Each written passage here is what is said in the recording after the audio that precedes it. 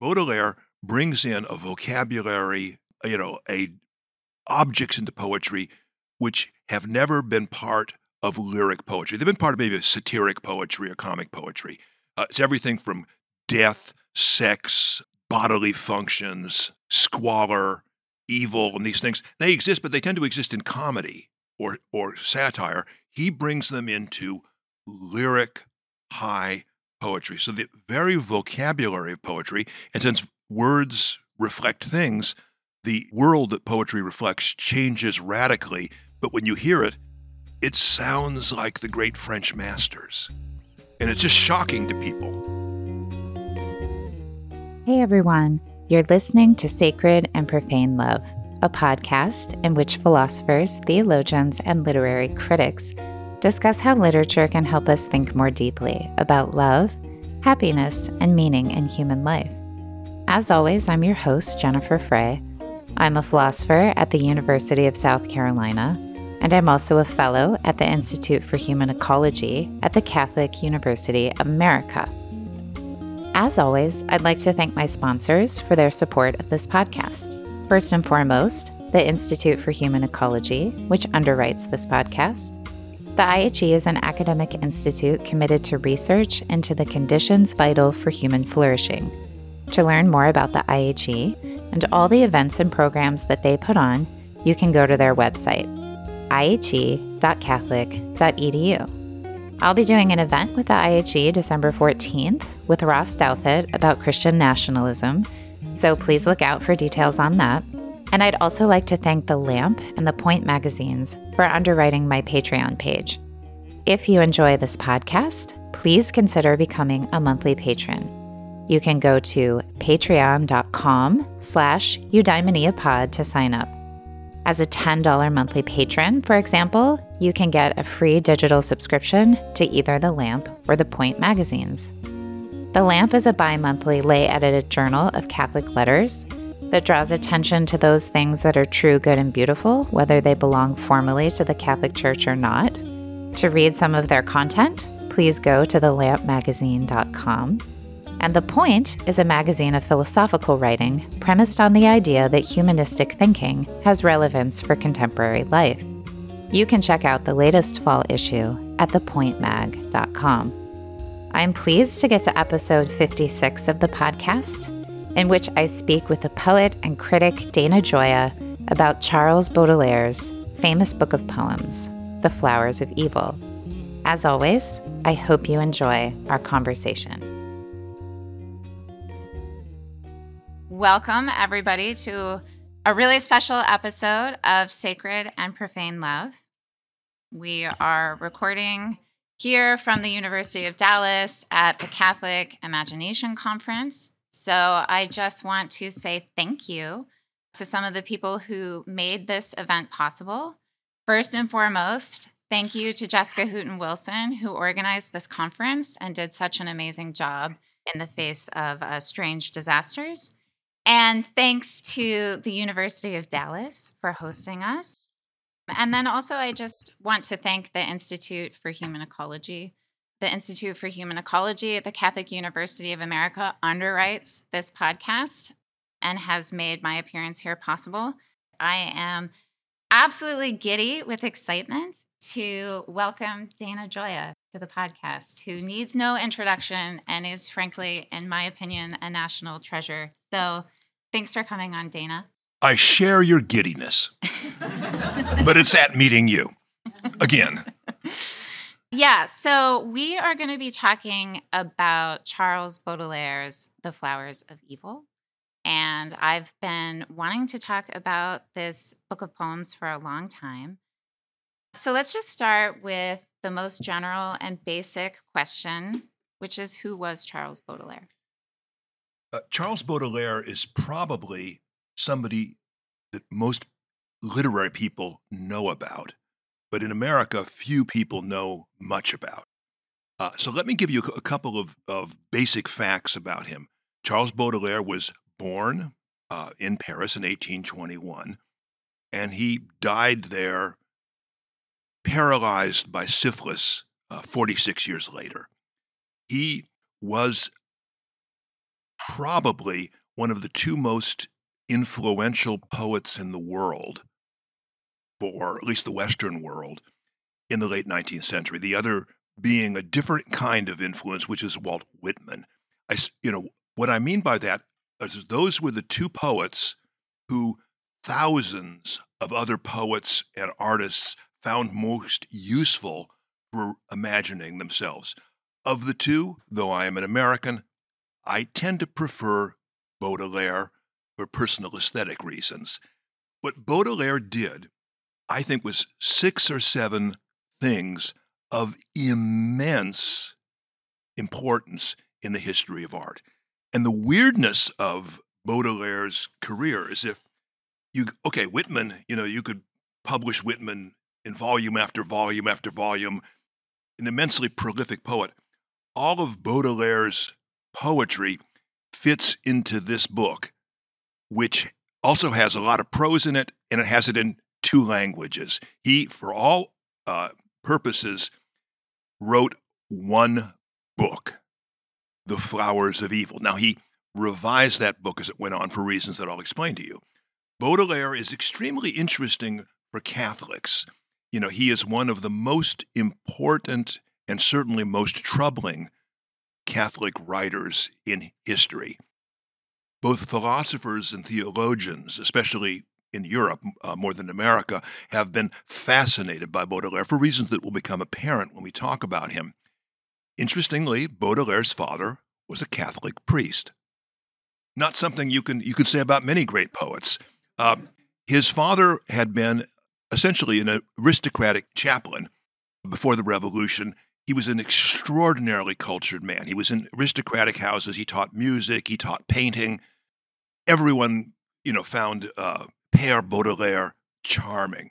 The Revolution came, and he was given, really one of 2 choices, which is to leave the priesthood or to either suffer execution or transportation to a malarial French colony. As you know, the French were determined to eradicate all aspects of Catholicism, from the new Republique. He went into secular life. He married, I think it was one of his ex-students. He got he knew all the aristocrats, and, plus de change, même chose. 10 years later, they were all in power. They were running the old bureaucracies. He became rather wealthy, and he had a child. He had a beautiful house in the medieval section of Paris.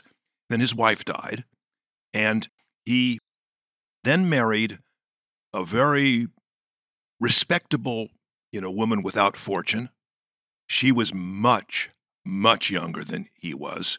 And I think for her, it was like her one way, out of her life as a spinster. And they got married, and they had a second child many years after the first, who was Charles Baudelaire.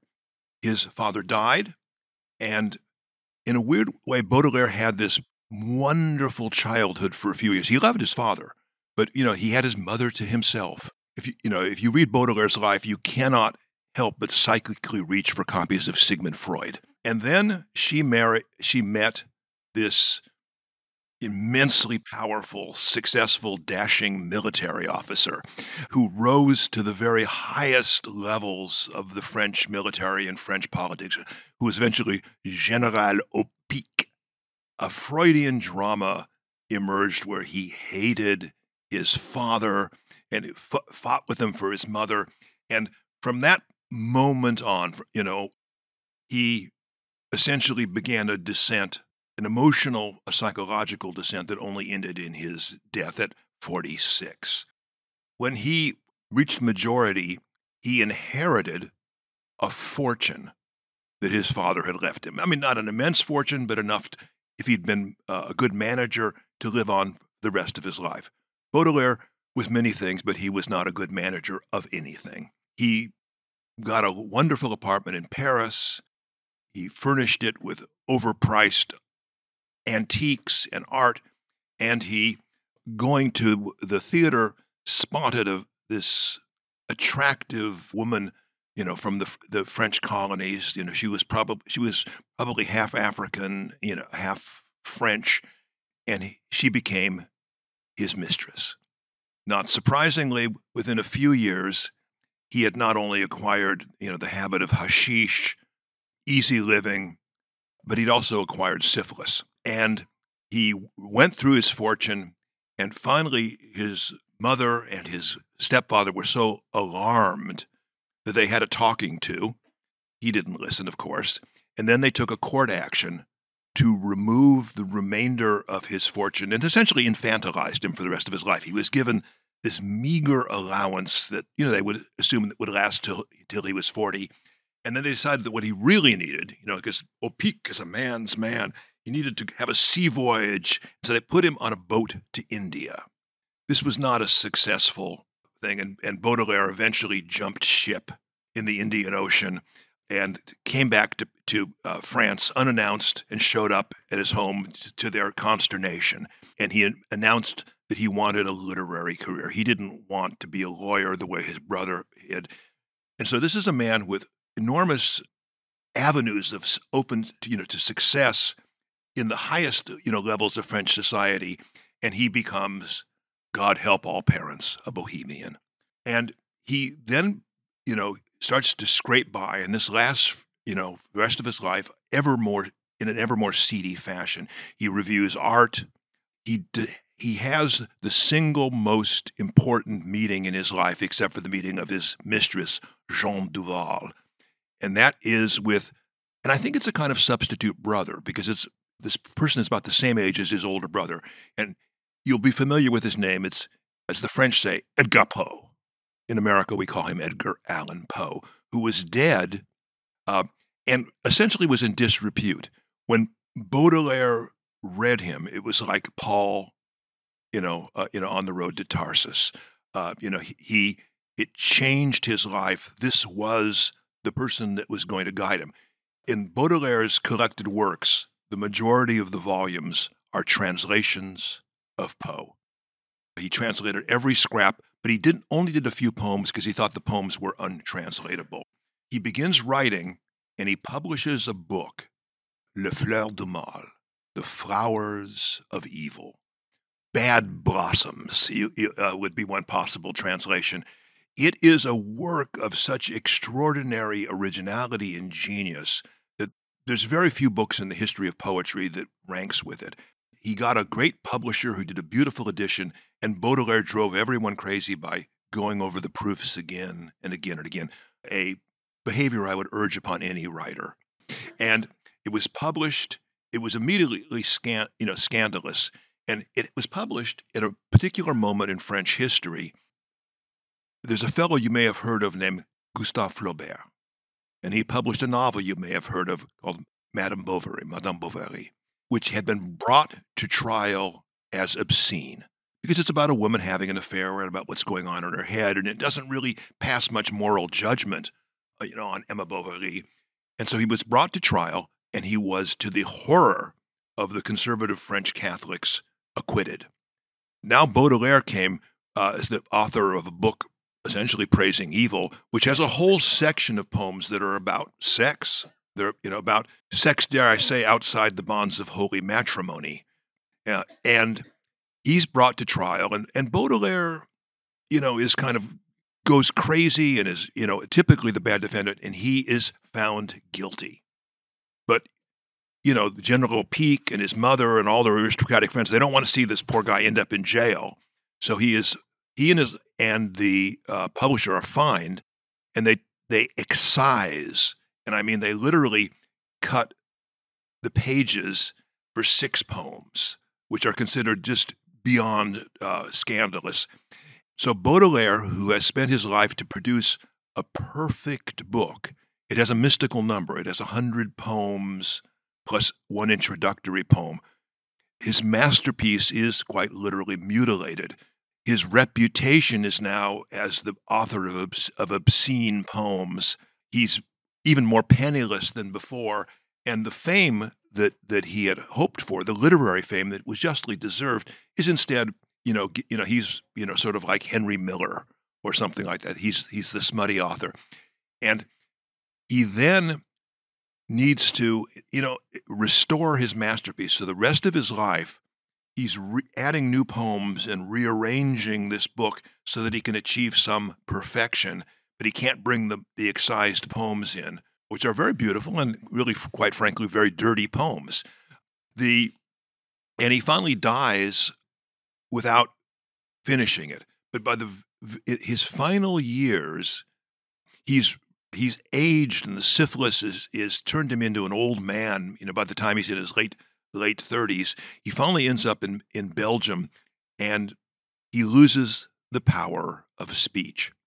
His aged mother has to come to Belgium to rescue him. He's put into a hospital run by nuns who are so offended by Baudelaire's language that he's kicked out.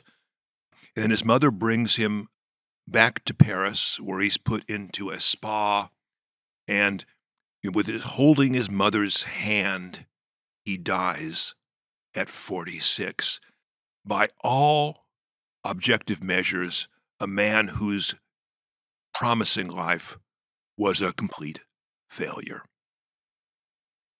That being said, by the end of his life, other poets, both in England and France, discover him, and they recognize that Baudelaire has fundamentally changed the notion of poetry and the notion of aesthetics, and he becomes then the motivating force of the most influential poetic movement. It spills over into fiction and into painting as well, of the late 19th century, symbolism.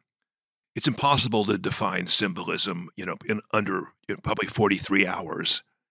What I would say is that think of the notion of writing poetry not to the rules of prose logic, but to the experiential rules of music. All art aspires to the conditions of music, is one of the phrases that they're using on this. And so Baudelaire becomes, in a sense, and I just wrote it down in about this morning. He does 6 things that changes the history of poetry, of literature, and art.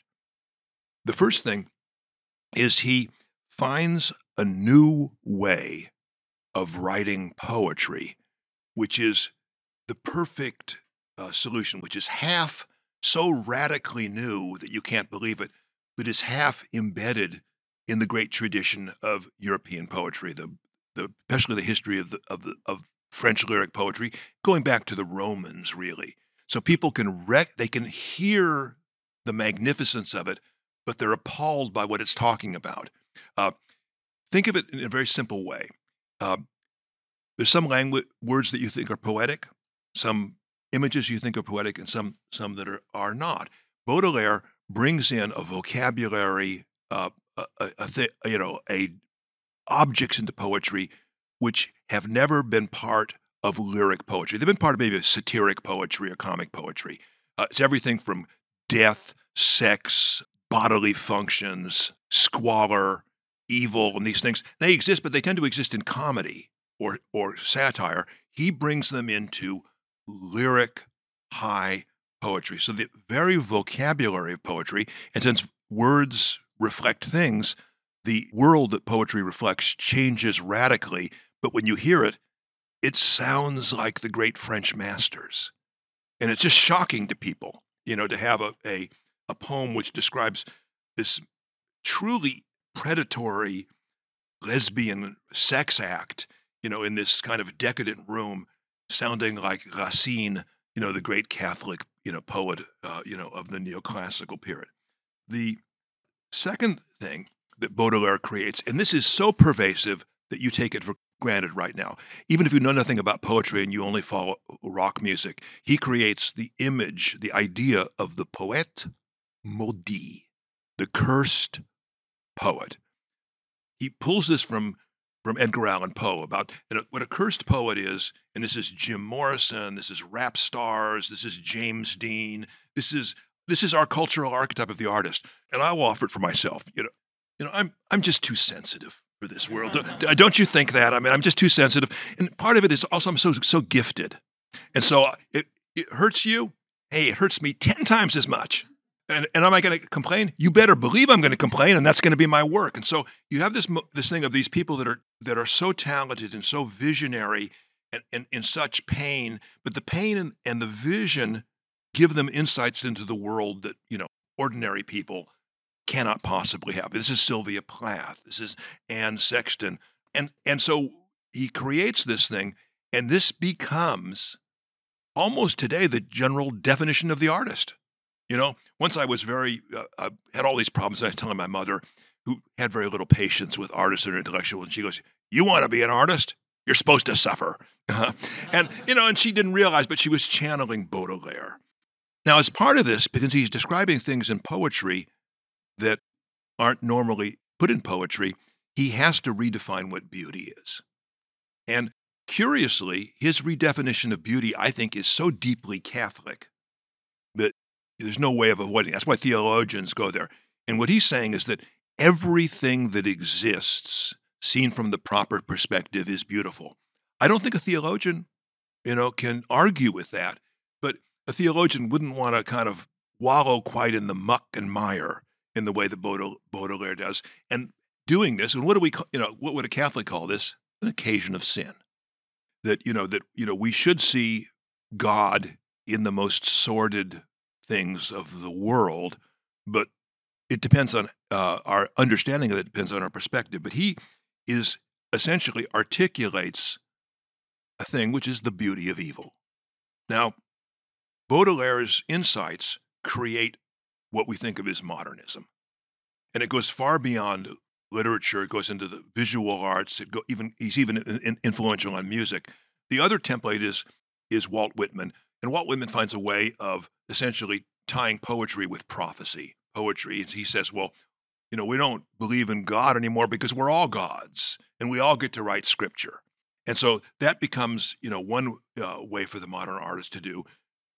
He doesn't have the technical challenges. Baudelaire demands, absolute technical perfection. So he creates this, and modern poetry begins to come out of this.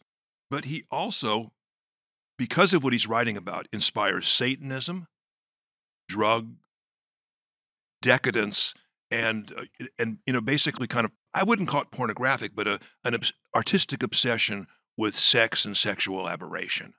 And, this is, part of how people understand him. They didn't call Baudelaire and the writers symbolists until many years later.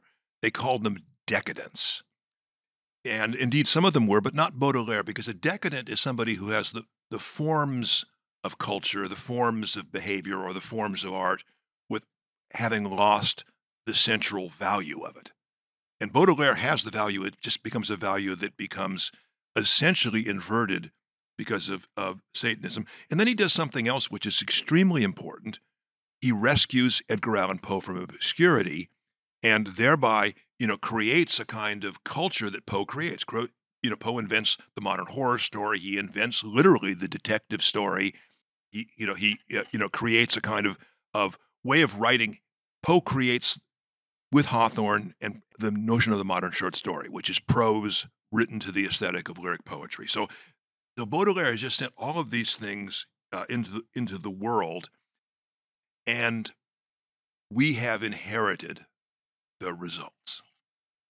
Sorry to be so long-winded. No, that was wonderful, and you just beautifully set up so many of the questions that I wanted to ask you. But coming out of the Catholic philosophical theological tradition, I want to not so much push back against, but ask you to further clarify this claim that you made that Baudelaire is trying to redefine beauty in a modern context, bring it back to the more medieval view, which I tell my students, I just call it the convertibility thesis, right? So being, truth, goodness, beauty are just different aspects of being and describe our relations to being, right? And you said he's talking about the beauty of evil. And, I'm just wondering what that really means and if that really is what the convertibility thesis is trying to say. So it's you don't like being, truth, badness, beauty. Right. Yeah. Well, yeah, because and it's really, I mean, it's a metaphysical thesis, Well, no, right? So evil is a privation. It's a lack of what a nature, what it pertains to a nature to have. So evil doesn't have being in its own. Thomas Aquinas says anytime he talks about evil in the Disputed Questions on Evil, in either of his Summas, he always says evil only exists in the good. It is ontologically and epistemically derivative. Yeah. Well, so how can it be beautiful? Yeah, I don't disagree with you, but I will. Great. Here's the question, and you don't have to answer it, but maybe you want to answer it. Do you believe in damnation? Okay, so most Catholics, however we qualify it, believe in damnation. We believe in sin. We believe the wages of sin are death, and and that you, in a sense, are denied, the ultimate gift of eternal life, or your eternal life is rather unpleasant. And there's all kinds of debate about this because there's a certain ambiguity about what we know about this. But I think that it's impossible to understand what Baudelaire is doing without understanding damnation and his own notion of damnation. There's a very great French poet of the late Renaissance named Jacques Villon. And he's a thief, he's a murderer. We know very little about him, but everything we know about him is awful. And he's in prison, he's about to be killed, and he looks at his sins, and then he begins to write really funny poems about being a scoundrel, but also, Virgin Mary, I'm giving up this life, save me. And so that's the course in literature of damnation. The people, artists are notorious sinners, but towards the end they get a little scared and they ask for forgiveness in our sins. Baudelaire is perhaps, and I might be challenged, perhaps the first great artist who decides, I'm damned. I mean, everything I do is going to damn my soul.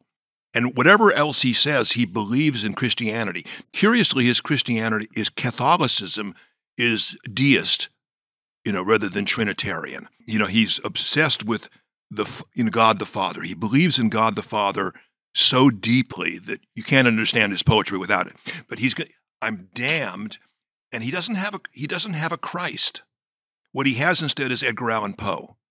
He has the Poète maudit, that I am. What does maudit mean? It means cursed.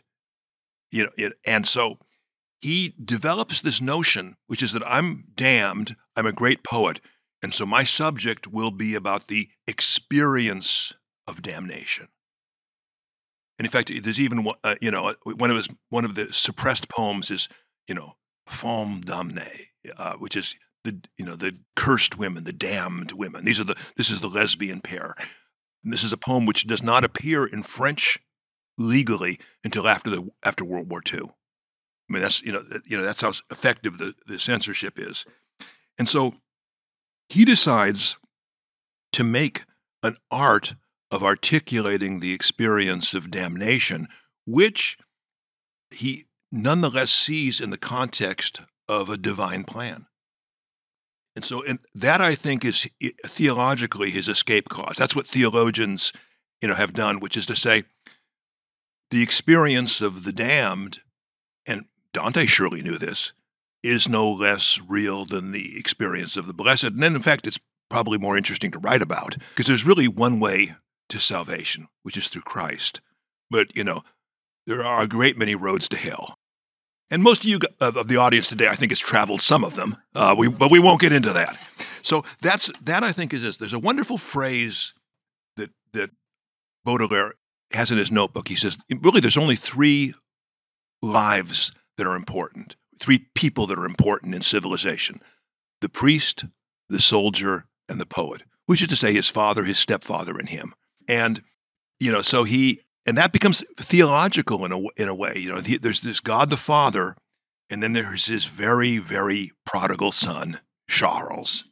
And there's no redemption for him. There's no going back, because the father's not there. There's only the stepfather. Yeah, I mean, again, it's, you say it's Catholic, but it to me it's more like an inversion of Catholicism, right? It's like upside down Catholicism because the irony in the way that you describe him is that his damnation is his assumption of his damnation. That is to say, it's his despair, right? Because it's true that Christ is the way, but what is the path? And that would be faith, hope, and caritas, charity. And that is what you find utterly lacking in his poetry. I wouldn't say that Baudelaire qualifies as a devotional poet. He's not George Herbert, but I do think that what Baudelaire offers is an exploration of things that Catholics believe but don't really want to look at much.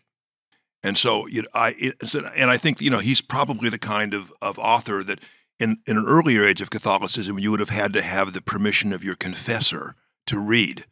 That being said, I think he is an extraordinarily moving and illuminating poet. Now, you're absolutely right about the inversion.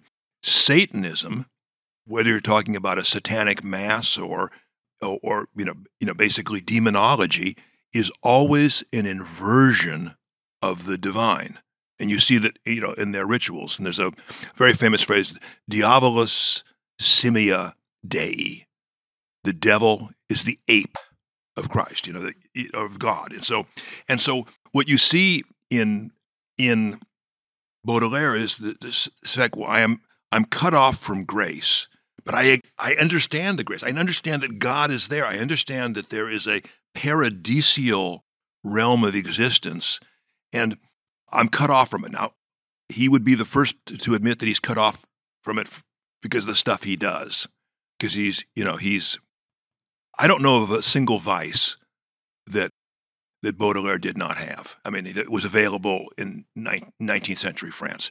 He drank, he smoked, he did opium, he smoked hash. He had illicit sexual relations. He was always high or low on something. I mean, he drank such enormous quantities of liquor. But what he's doing is saying that somehow, I think within this realm of damnation, he's doing what he sees as divine work. He's illuminating it. And it gets into the idea, and this is an idea which is, I think, very rightly uncomfortable for a Catholic. He's getting into the aestheticism that comes out of Poe.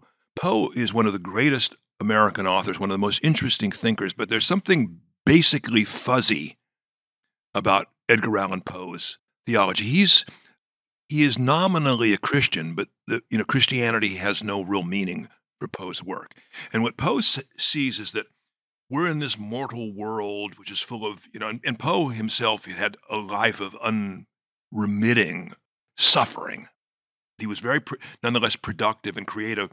That somehow what poetry does is to give you a glimpse of this empyrean, this celestial reign. And he talks about it's the splendors after death. Gives us glimpses of this because it elevates our consciousness. Because once again, think of the poet Modi. My antennae are bigger than yours. I can take perceptions that are not available to other people. And that Poe elevates us. And indeed, Poe does. It was many and many a year ago in a kingdom by the sea that a maiden there lived whom you may know by the name of Annabel Lee. And that maiden, she lived with no other thought than to love and be loved by me. I was a child and she was a child in that kingdom by the sea, and we loved with a love that was more than a love. I and my Annabel Lee, a love that the winged seraphs of heaven coveted her and me. And now you don't even know who Annabel Lee is, but you feel the power of the love. You feel this elevation. You feel that even the angels are jealous of something that is so celestial as their love. And that's what Baudelaire is interested in doing. But he doesn't have a Beatrice. He has a Jean Duval, this is the kind of woman, she gets mad at you, so she poisons your cat. I mean, she's not a nice gal. And she drinks, she takes drugs, and she just is fed up with him when he doesn't have money. And so they argue, they beat each other up. I mean, it's just a terrible, pathological relationship that he has. And so that's his access to the celestial realm. And so you can say as a Catholic, it's a doomed project, except the poems are beautiful. And what he does allow us to do is to see things that we would find initially repugnant, and especially in the 19th century, found terribly repugnant, and to understand the beauty in them, and however ineffectively to connect them to the divine. And that brings me to, I think the theological problem with Baudelaire is different perhaps than you do. I think his theological problem is that he doesn't have Christ. He doesn't understand that God created a redemptive system for the very situation that Baudelaire was in. And the funny thing about Baudelaire is that every other decadent, French and in some cases English poet converted to Catholicism on their deathbed or their old age because they saw it as basically ineffective in some ways. I mean, you can get poetry out of this, but you are damned. Your whole existence is pointless. But Baudelaire decides, should have been an Irishman, I think, to see it through to the bitter end. Well, and not ask for forgiveness. Yeah, I mean, it's interesting because for me personally, the first time that I read Baudelaire, I read him in French. I was not a Catholic, right? I was an atheist the first time I read Baudelaire. And even then, I could recognize, I was like, wow, I don't know what this is, but this is amazing. But it made me very uncomfortable because the more you got into it, sort of the darker it was getting. And I was like, man, I don't know what's up with this French guy, but there's something really off here. And by the time you get to the stuff about Satanism, even as an atheist, I was like, well, this is getting, I want to get off this train. Yeah, his Litany to Satan is probably the most evil, great poem, written in what I would say the Christian tradition. And so I think, there are special worries or concerns that you're going to have as a Catholic. But I think just on the level of nature, I mean, take grace out of it. There's something very dark about his vision. And so you talked about being the cursed poet, but let's talk about how he thinks of poetry. So in your wonderful introduction to this new translation of The Flowers of Evil, you talk about how Baudelaire thinks of poetry as enchantment or as casting a spell on the one hand, but you also say, on the other hand, that he thinks of poetry as aimed at beauty, nothing other than beauty, and that beauty heightens or deepens our perception so that we can experience reality or see reality or appreciate reality in a new way. And I was just wondering, well, how could it be both? Because when I think of being under a spell, I think of to me, it has no connotation with having a deeper connection to reality. It's sort of like fantasy or something. Yeah, that's a brilliant question. And I think, let me say two things about the questions you've asked. The most important issue that Catholics, and I mean not just Catholic artists or intellectuals, that Catholics face is the restoration of beauty. Our civilization has lost the traditional connection with beauty and beauty's connection with truth, and Catholicism has stood more or less idly by. We have lost, in a sense, the way that we make our truths incarnate, accessible, and human. That failing has crippled the church, and it's outside of the church, it's crippled our society. But I think the spell of poetry, so I think people think, I'm going to put you under spell and now you will go and kill Dr. Ronson. No, what this is, what Baudelaire, in a sense, why did Plato, hate poets? And it's because you can't control the outcome. You get, people revved up, hearing this poetry because, to them, poetry is like a a rock concert. They get revved up and who knows what they're going to do. And so it's the unpredictability of the outcome, which is fundamental to art. This is the mistake that religious literature makes. They goes, I want a good book that leads young people to good behavior. Art operates differently. What art does, it's an excitation. We go through life armored. We can't get through one day of our life without shutting down about 90% of our perceptive capability. You just have to say, well, I just got to get through this sermon. I'm not going to listen. I just got to, think good thoughts, And so you're armored and you're just trying to protect yourself. What art does is to take the armor off and have you can say, approach one moment of your existence with vulnerability, but I tend to think of it with complete openness, that you're going to connect what you see to your imagination, to your memories, to your physical body, to your complete humanity. And that is an experience in which you cannot predict the outcome. Because if somebody's trying to control you with Soviet realism, this, that, or the other, you don't want to go there. Because you're actually, you're kind of seeing reality, and you don't want to be, herded towards one conclusion. And so what Baudelaire does is essentially reconnect poetry with its ancient function, which is to cast a spell which brings, and I'll go one step further, not only excites your senses, but makes you open to the divine. Now, you could say that he makes you open through the divine, from the back door. From the exit, away from the divine, but you're getting a glimpse of this. And so he has this tremendous power. And the beauty of Baudelaire is that he does not, and this is so different from all the writers who came before him, and especially in French, he does not want to control the outcome. And that is, I think, the defense I would make by saying, well, he's bad for us to read. Because what he's doing is, he's showing us the beauty in evil, but he's also showing us the consequences of evil. There's a very famous poem here. We should probably mention that this book we're talking about is The Flowers of Evil. It's translated by Aaron Pachigian, and it was published by Liverite. And it's a really superb new translation of Baudelaire. And Pachigian is is a really very fine poet in his own right. So, I think it is that musical, magical, you could say ultimately mystical function of poetry, which is originally a sacred art. Poetry is created to connect humanity with the divine, to create rituals, that tell us the stories of the gods and tell us the stories of things. And Baudelaire does that, but he subverts it. And I think that Baudelaire himself understood this. He made several statements about that his work is moral, because it shows you the consequences of sin.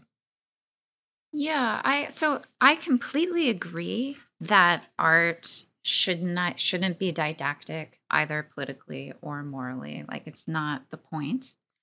However, I'm very sympathetic with a tradition that says, that beauty is connected to truth and goodness, not evil. And that great art is going to reveal various things. And of course, you shouldn't try to control your reader, right? Because your reader has to bring him or herself to the art, and that's on them, right? The artist is just creating the work, right? And I guess it's not so much that I want to say, because I don't want to say that reading Baudelaire is bad or you shouldn't read Baudelaire, but I do think that his vision, right, is crucially an error in various respects. And this comes out in the poetry. Yeah, right? well, yes and no. Who are Baudelaire's children? T.S. Eliot, Paul Claudel, the great Christian poets of the 20th century are for the most part, the inheritors of Baudelaire. So, you have to sort of say there's something else going on there. And I agree with you. You'd call him, a poet dangereux. He's dangerous. But if you start to read Baudelaire's poetry, and this is where he's so crucial to modernism, you realize that most of the great poems have multiple interpretations. You cannot, if I don't know if I don't think anybody in the United States much reads neoclassical French poetry, which is very great. I mean, Racine, Corneille, these are fantastic poets, but they're rhetorical, they're moral, they're making essentially moral arguments through rhetoric. And Baudelaire takes that with a sledgehammer and smashes it to little pieces. And what he's doing is he's giving you an experience which is troubling, but is mesmerizing. Through once again, it's the power of the traditional poetry and the appalling nature of the new subject matter. And he's bringing you into it, and he's not giving you an answer. And I think that that is what certainly that Eliot says. But let me just start with a pull off from literature. How many people that are hearing us find the details of their daily life beautiful? As they drive to work, as they go into the office, or they stare at a screen, think of this as beautiful. Okay, there's something, I think it is because I live in the country, but most people don't. And especially the poor in urban neighborhoods at the end of the 19th century, they found their daily existences quite ugly. And what art does, what poetry does, is to redeem the everyday world for the imagination and for the soul, to find the beauty in it. I think that's the wisdom of Catholicism. Our greatness is that we see joy in suffering, and we have terrible, terrible things that happen to us, and it takes us years to understand. I lost my first child, and it was the most painful and destructive thing that ever happened to me, but I understand the gifts of that suffering. I understand the transformation that suffering requires. That, as Seneca said, if we resist destiny, it drags us behind us. If we follow it, it guides us. And so and what Baudelaire did was to give modern poets the mechanisms by which they could take the troubling aspects of their daily life. And this is, even if it's perfectly moral, church-going poor French, men and women, in a sense, to redeem the urban world for the imagination. And so, and that's still an imaginative project. We see it in contemporary filmmakers, we can see it in poets and novelists. But you're right, Baudelaire's solutions did not work for him in his personal life, and they don't work for him in theology. But sometimes by seeing, in a sense, understanding mistakes, we grow wise. That is certainly the message of Dante's Inferno, that only by looking and understanding every form of evil, every possible way that humanity can go wrong, do we understand the nature of redemption. And so, in Dante's drama of redemption, it begins in sin. So what you're really saying is that perhaps a poet who died at 46, who is this, we only get the Inferno. We don't get the Purgatorio and the Paradiso. But, by their bad fruits shall we know them, and Baudelaire is simply a great poet, full of terrible ideas, but full of magnificent perceptions. And if you look at because wanted to talk about a couple of poems, this, as Baudelaire arranged and rearranged this book, he saw only one expanded edition, published almost towards the end of his life, and then his publisher in Belgium was able to reprint the dirty poems because they were, free from French law, and they added a few things. But Baudelaire ends this book, which is his only book. I mean, how many, truly world-changing poets have only one book? I mean, this is almost, I think, with this very, very strange poem called Voyaging, which is, a very, very difficult poem, Le Voyage in French. And it's about getting on this boat, this great ship, and what you realize as you're going on, this is the ship of death. This is taking you from life into death, into the afterward. And what he ends the book on is essentially a beatific vision. He's imagining his way, out of this hellish life in a way that he can't possibly. So you could take that as a literary critic and say, well, putting something at the very end of a masterpiece does have an enormous effect on the masterpiece, because that is the conclusion. And so, it's a very strange, the book, just the sections, and it has a very famous poem, To the Reader, which lies outside the text. It's a preface. When he had 100 poems, which was 10 times 10, it was the perfect number. And then he had one, basically the number, the indivisible number, prefacing it. He has that preface. Then he has this thing called spleen and ideal. Now, spleen is a portion of your body, but what we would call it today is like, self-hatred and depression. And so it's about, and this is his view of the contemporary life, that you're just depressed, you're alienated, this awful stuff, and yet you have the ideal, this sense of a perfect life, of the afterlife, of God, of the divine. And so he sets up a dualism. And this is I think in some ways, the greatest section of the book. It's the longest section, and all these famous moments.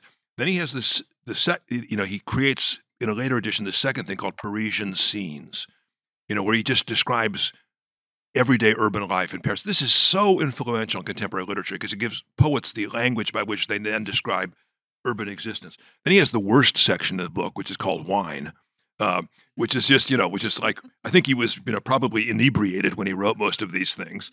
And then he has the most controversial one, which is The Flowers of Evil. And this is basically about sex. And sex and sexual violence, and so, and once again, this is extremely important. The question is, should a poet write about sex? And I think, poets throughout the ages have said, yeah, can't talk about that. There's not much left, is there? That this is an entry point. It's, it's this carnal ecstasy. Yes, these are the poems that were, for the most part, excised. Then he has, I think, another bad section, although I'm in a minority, probably. It's called Revolt. And this is where you get angry at God and you reject him. So it's St. Peter's denial, saying that was a really good thing. There's Cain and Abel, where he comes out on the side of Cain. And then it ends with just 3 poems, the Litanies of Satan. So it's 3 heretical, purposely blasphemous poems. Then he has Death, which is kind of, very, very dark and kind of thing. And then Death ends with this poem called Le Voyage, The Voyage.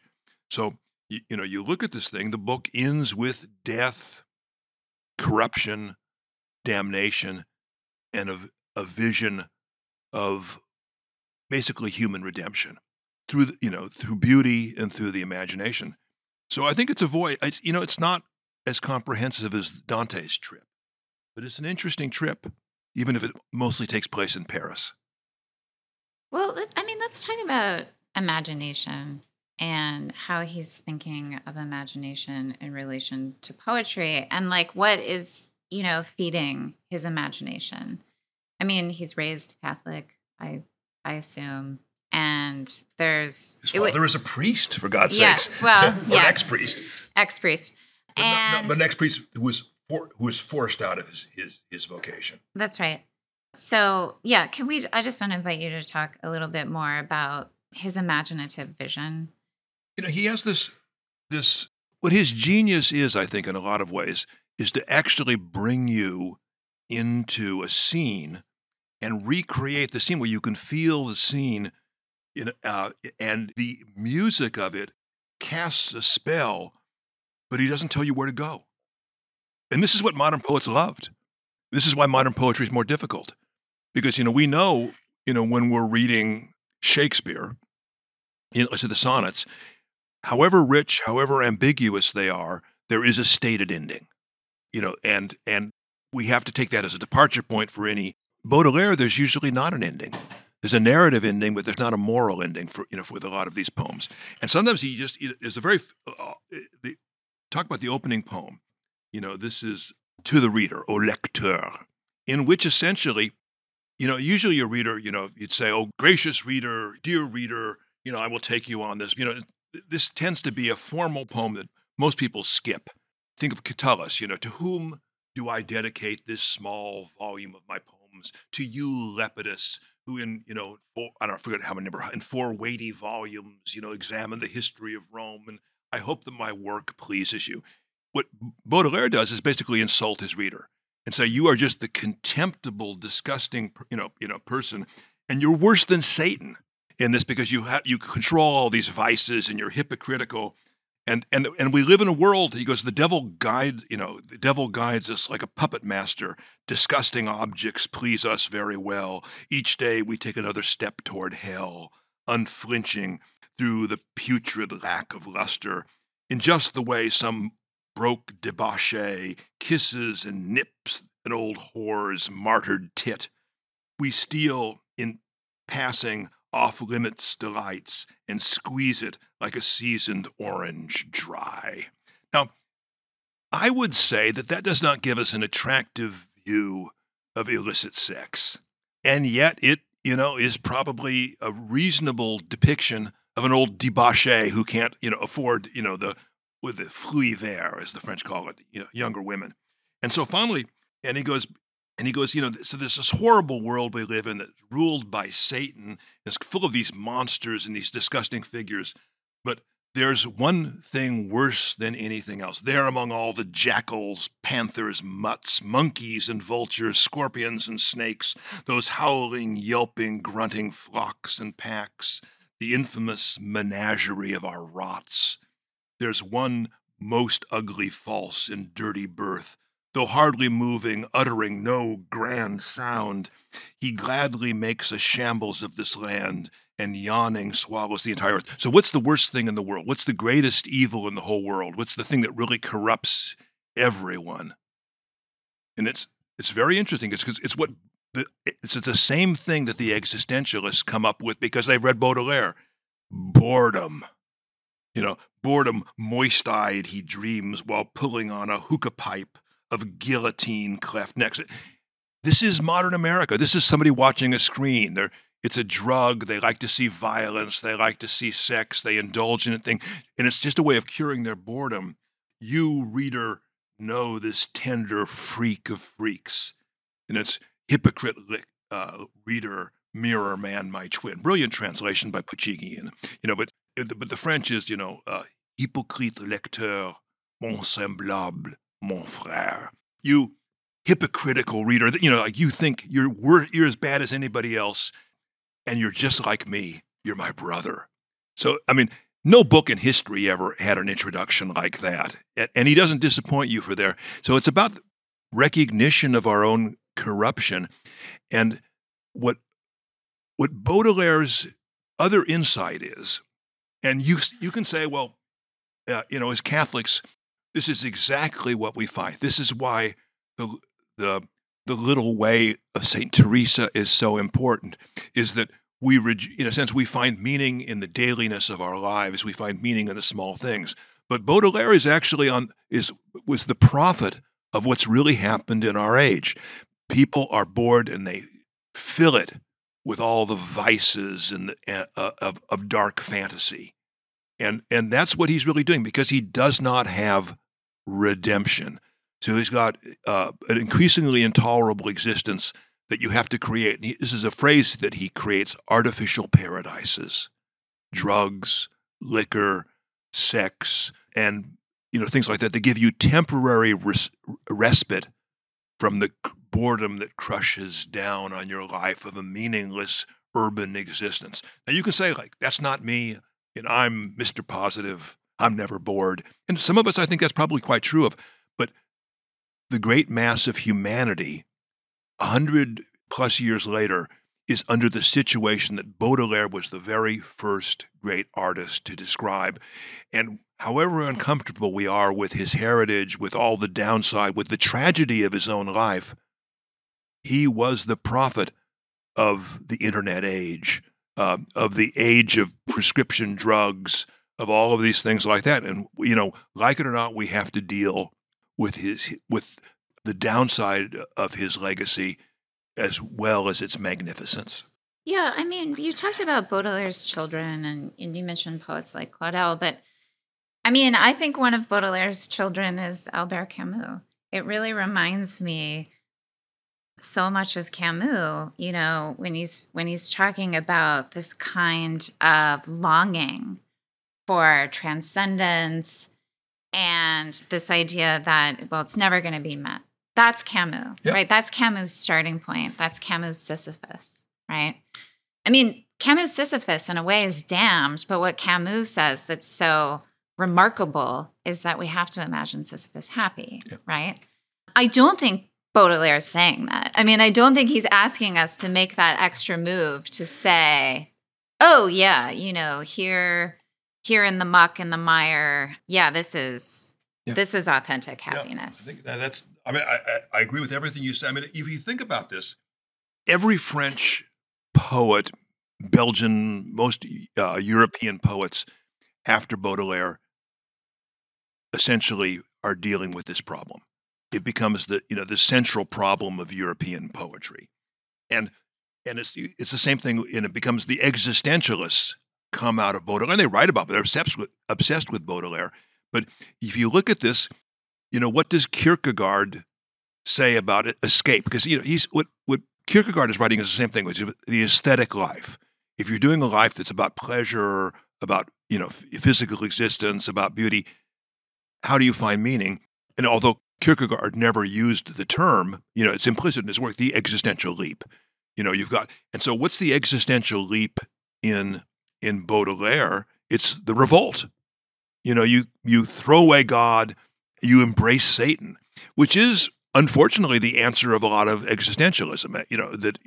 There's the Christian existentialists, and then there's the kind of the néant, as they call it in French, the nihilistic side of it. And Baudelaire is a kind of he backs himself into a corner, where he's essentially nihilistic. He dresses it in Satanism, but the fact is that what makes Baudelaire maddening is that he knows the escape. He knows, but he can't do it. And I think it's a problem. Let's talk real theology now. It's the problem with a Unitarian view of God. I mean, I think almost everybody in the world believes in some greater force that's guiding existence and creation. A scientist might define it some way. Certainly Catholics define it in a very different way. But what you have is kind of a general sense that there's a divine, there's a general vague sense that there's an afterlife, and you don't have a redemptive figure, you're doomed. And I think that that's been the problem with those branches of Christianity that have become Unitarian, that lasts for maybe one generation because it doesn't create the grace that's necessary to redeem the fallen nature of man. Baudelaire is the bard of the fallen nature. I mean, that's where he begins and he ends. And that's what the existentialists do, is that they have this revolt, which is usually a movement against any sense of the divine, and they inherit that. But we don't, as Catholics, we don't agree with this. But I don't think we should be scared of imagining it.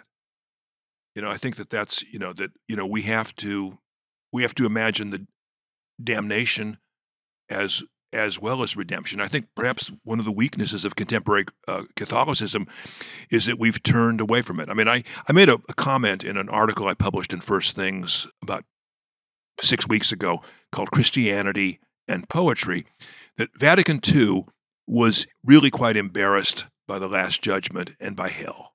It just wasn't the positive spin, that we want to put on the new church.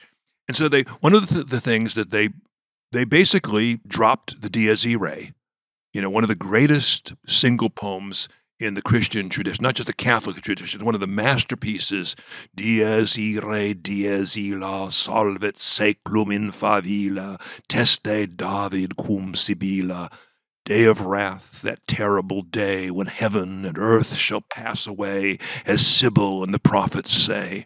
And it creates this vision of what the Last Judgment is, about the essentially that even the just will be insecure, which is that seems to me the basic, this is like one of the most virtuous women in the world. I'm one of the greatest sinners, but we're more or less equal by God's because we're both, we're both imperfect, and both of us equally need redemption. And that's, I think that's the inside of that poem. So they banned this, and 50 years later, what's the most absorbing thing to the young?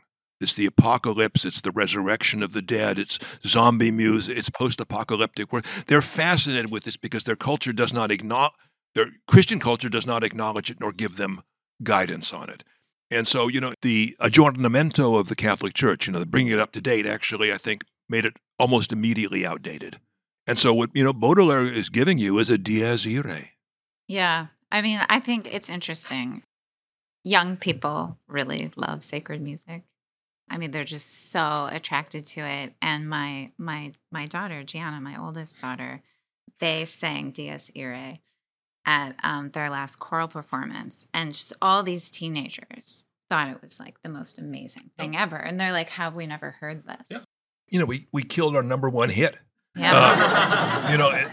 But these things, art, see, theologians are always uncomfortable about art because it can be used in ways they don't like.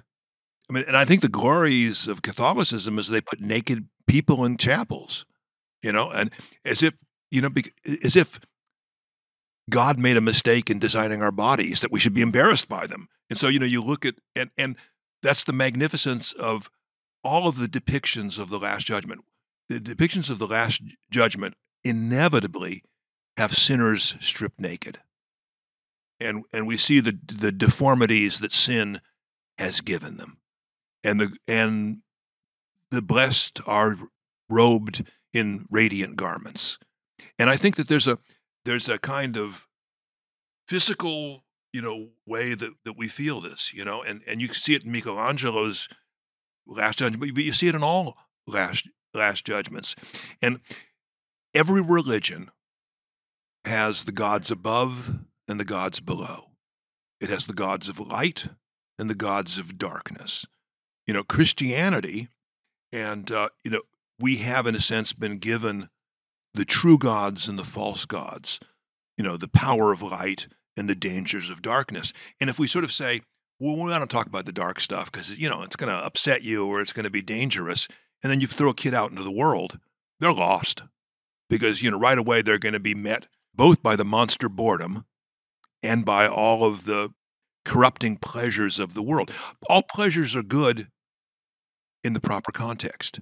All pleasures are dangerous and are taken out of the context. I mean, something as simple as eating, becomes a horrible vice. Drinking, which is Jesus' first miracle, can lead to alcoholism, et cetera, et cetera, et cetera. So, we have to, in a sense, guide people. That's why Dante is the most influential poet on modern poetry, because it's the most complete account of our existence.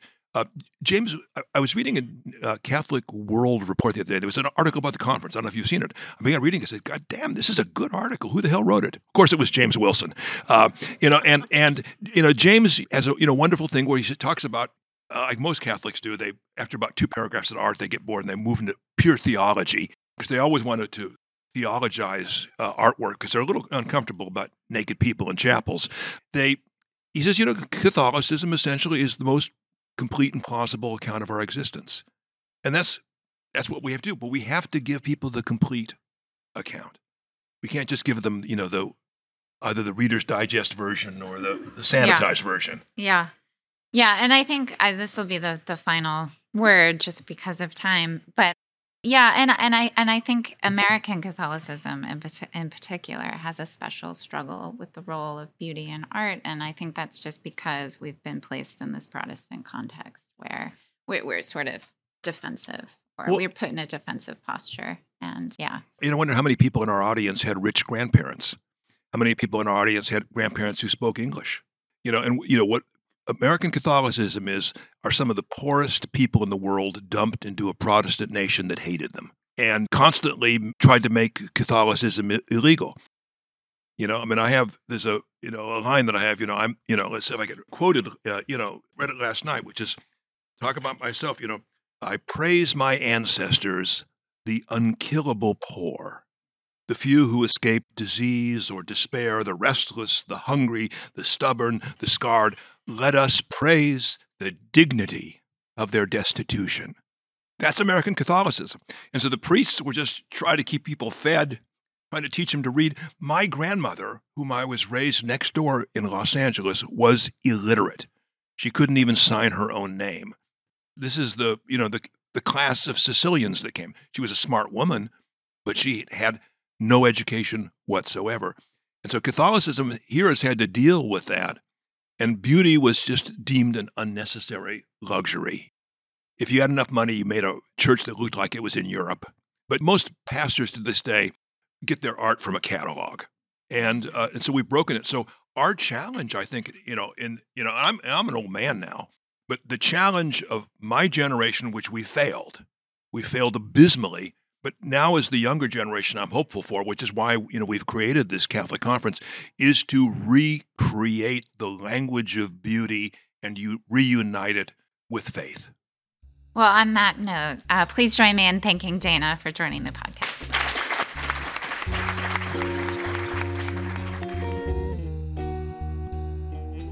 You have been listening to Sacred and Profane Love, a philosophy, theology, and literature podcast that is generously underwritten by the Institute for Human Ecology at the Catholic University of America and produced by Catholics for Hire, a group of young Catholic digital content freelancers.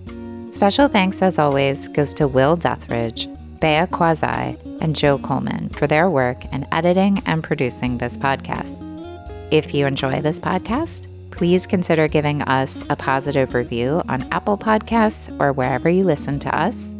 You can also support us by becoming a monthly patron at patreon.com/eudaimoniapod. Patrons enjoy many benefits like tote bags and coffee mugs with exclusive artwork and also free digital subscriptions to either The Lamp or The Point magazine. For our next episode, I will be joined by the philosopher Sam Philby to discuss J.M. Coetzee's novel, Elizabeth Costello. Until then, friends, be well and keep reading.